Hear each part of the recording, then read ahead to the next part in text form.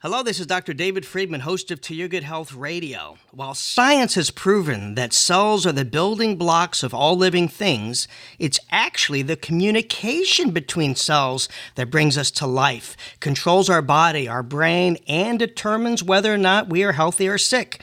These intercellular conversations also influence how we think, feel, and behave. Joining us today is Dr. John Leaf, author of The Secret Language of Cells. He will share the surprising science of how all cells speak the same language, whether it's bacteria, viruses, or the cells of our brain and blood. Don't go anywhere. This fascinating and groundbreaking discussion starts now. It's To Your Good Health Radio with #1 best-selling author and renowned wellness expert, Dr. David Friedman. Changing lives just for the health of it. Our next guest is a nationally recognized neuropsychiatrist. He's a graduate of Yale and Harvard Medical School. He's an innovator in several medical fields and has developed specialized treatment programs for brain-injured patients. He's the founder of the prestigious American Journal of Geriatric Psychiatry. In addition, he's been featured on national radio and television and print media, including 2020, Newsweek, and People magazine. He's a sought-after speaker and has lectured on topics that include neuropsychiatry, neuroscience, psychopharmacology, dementia, depression, and high technology in medicine. His new book is called The Secret Language of Cells. Welcome to the show, Dr. John Leaf. Well, thank you for having me. Glad to be here. Great to have you. This is really a fascinating topic. First, tell us what inspired you to write The Secret Language of Cells. Well, I have a blog post where I was trying to research what we know about the mind. And that led me, of course, from neuroscience through animal small brains that are intelligent to microbes and cells that show intelligent behavior. And then I discovered that just the way most people know that neurons send signals to each other in circuits, in fact, everywhere you look, cells are sending signals to all kinds of cells, having large collaborative discussions, and this determines literally everything in physiology and is the basis of future treatments, some of which have already occurred in cancer treatments using microbes, the natural conversations with microbes using it to fight cancer.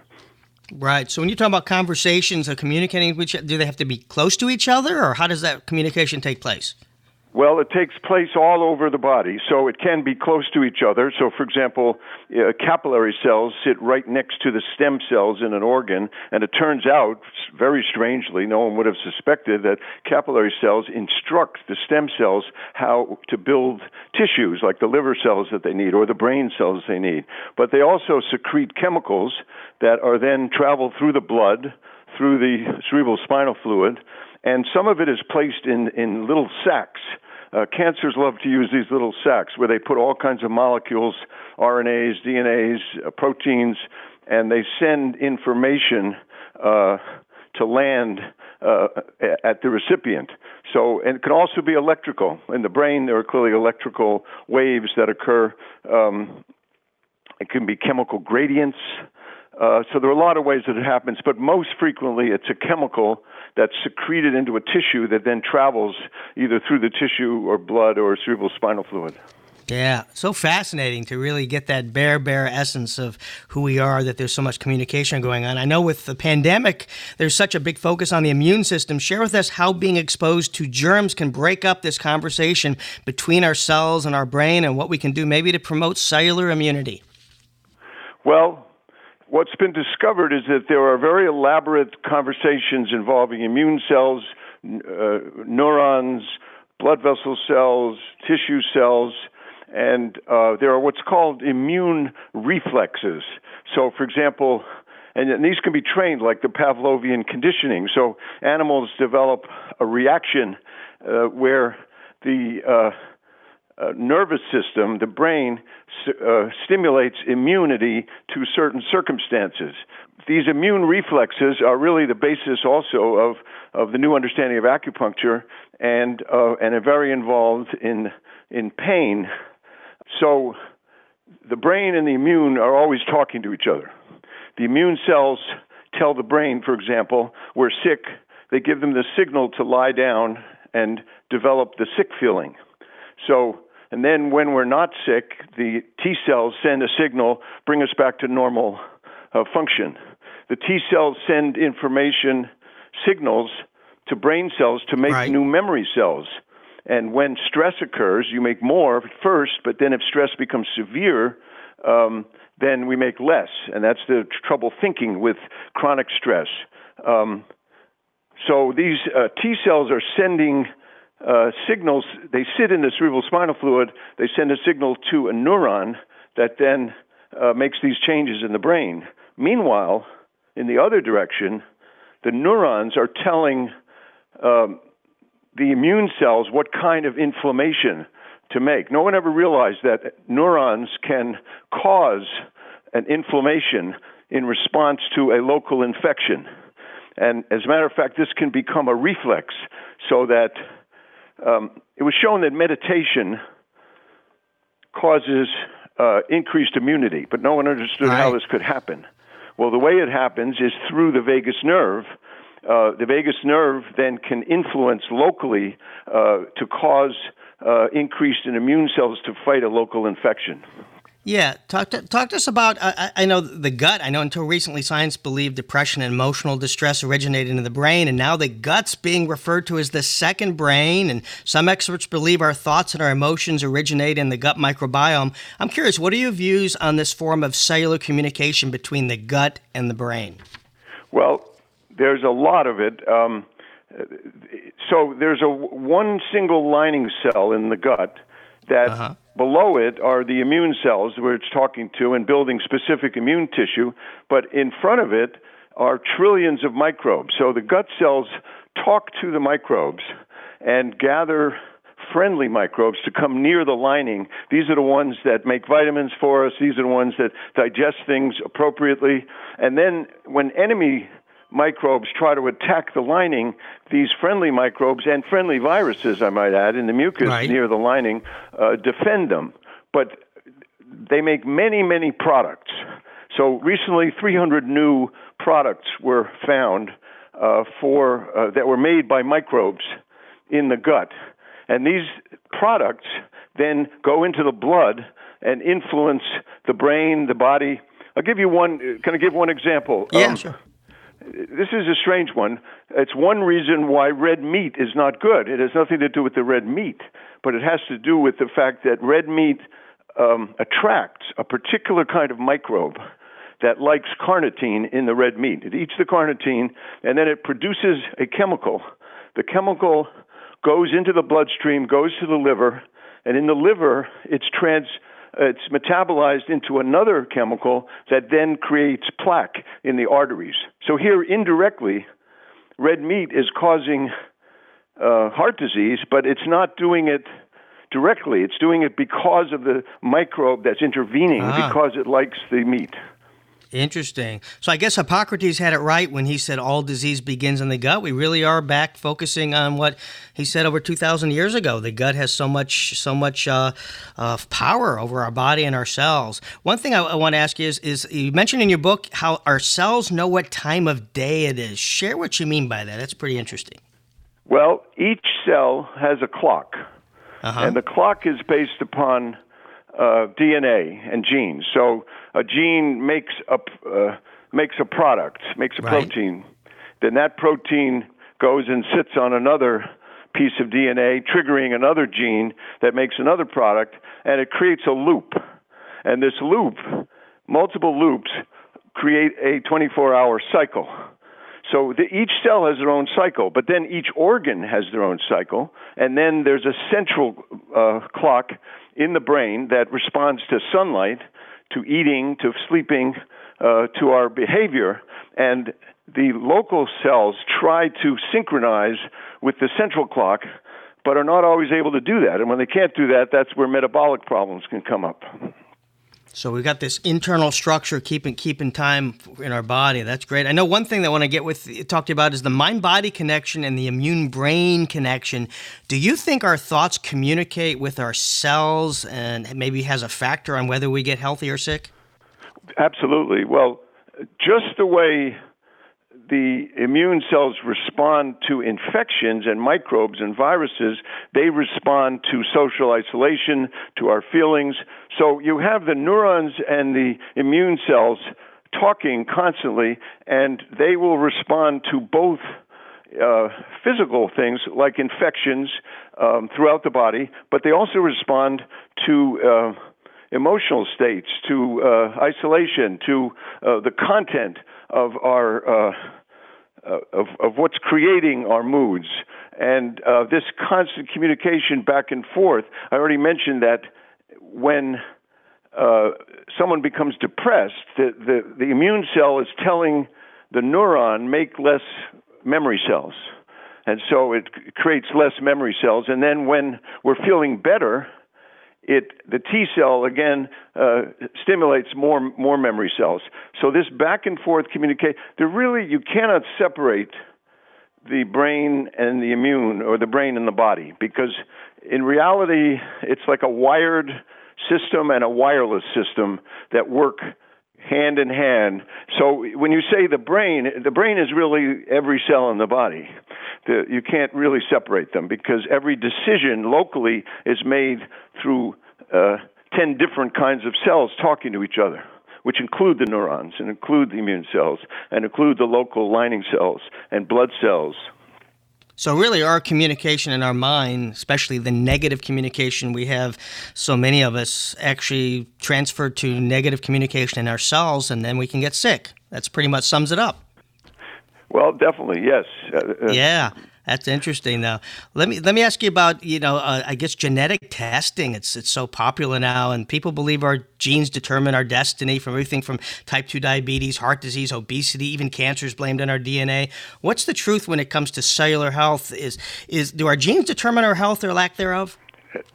Somewhat, a little bit. In other words, they can. If you have a bad mutation that causes a particular disease entity which can't do a function, right. Yes, but that's a very small minority. Most of the time, the DNA is just there, and it's stimulated to go in different directions. So each cell uses a different blueprint with the very same material, with the very same genes.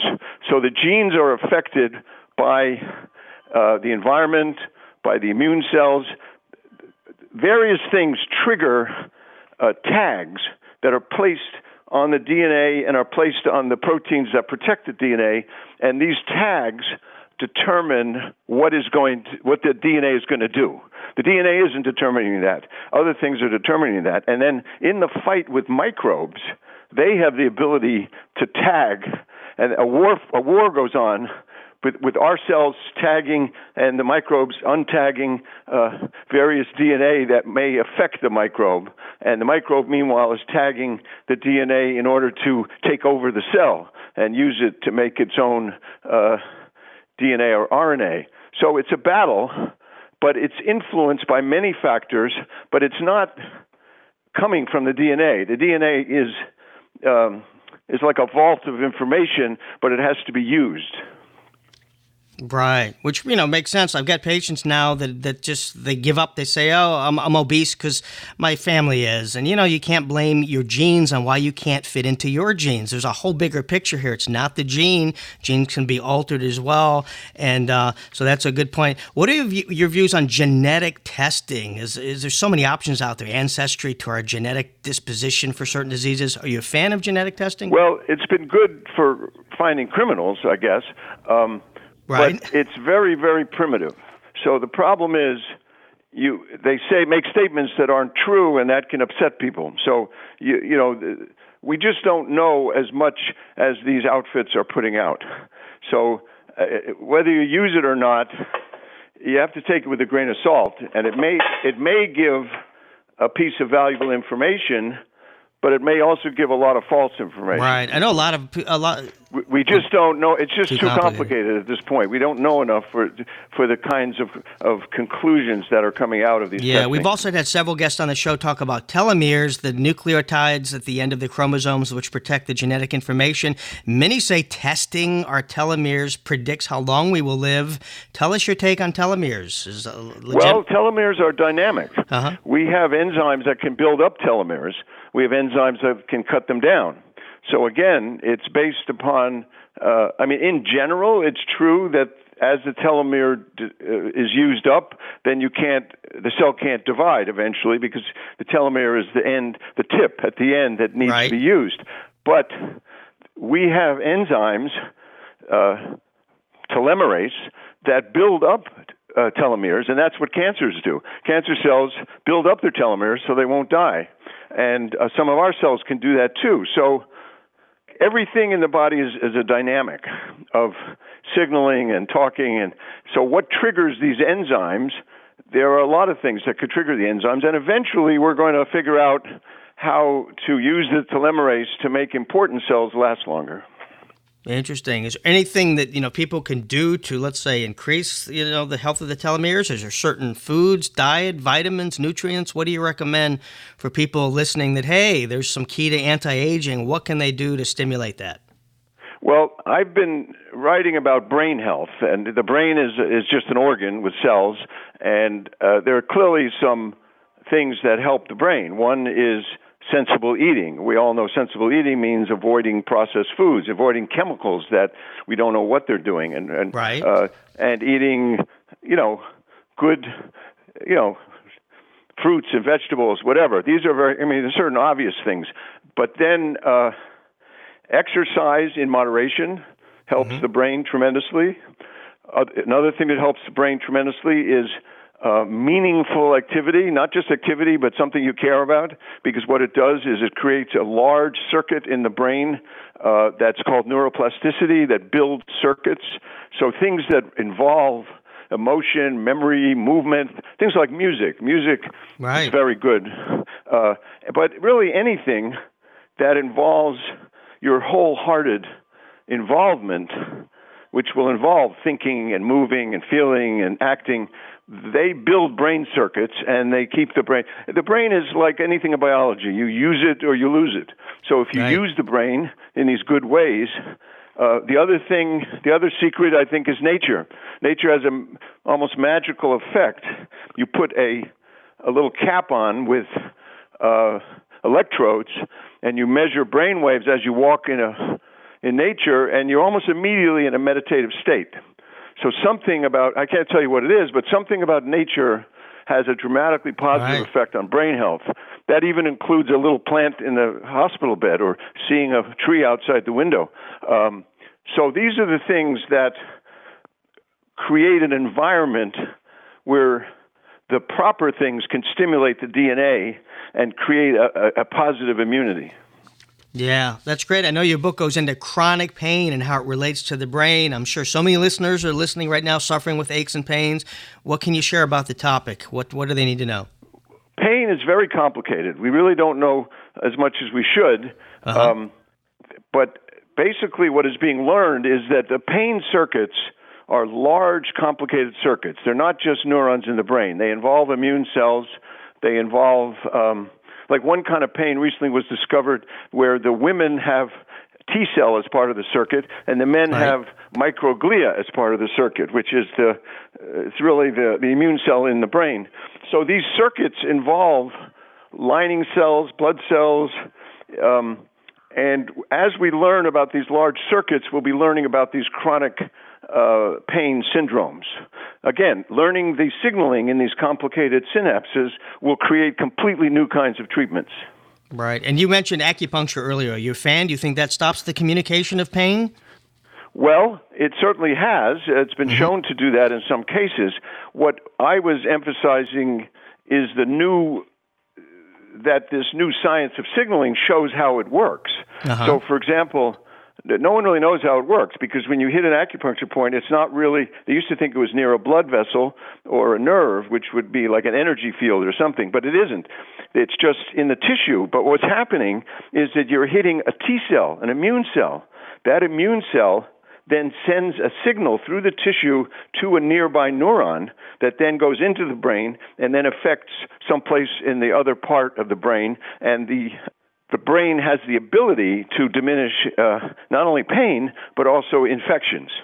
So this is sort of, this new science of signaling shows how acupuncture works. Yeah, I think it's so advanced. We only have the grasp of what's to come in the future of knowledge, but you're doing great strides in bringing this cellular communication to light. I think this is the future of medicine, is the cells and figuring out how they communicate. And the minute we have left, is there anything else you'd like to share that we didn't cover today?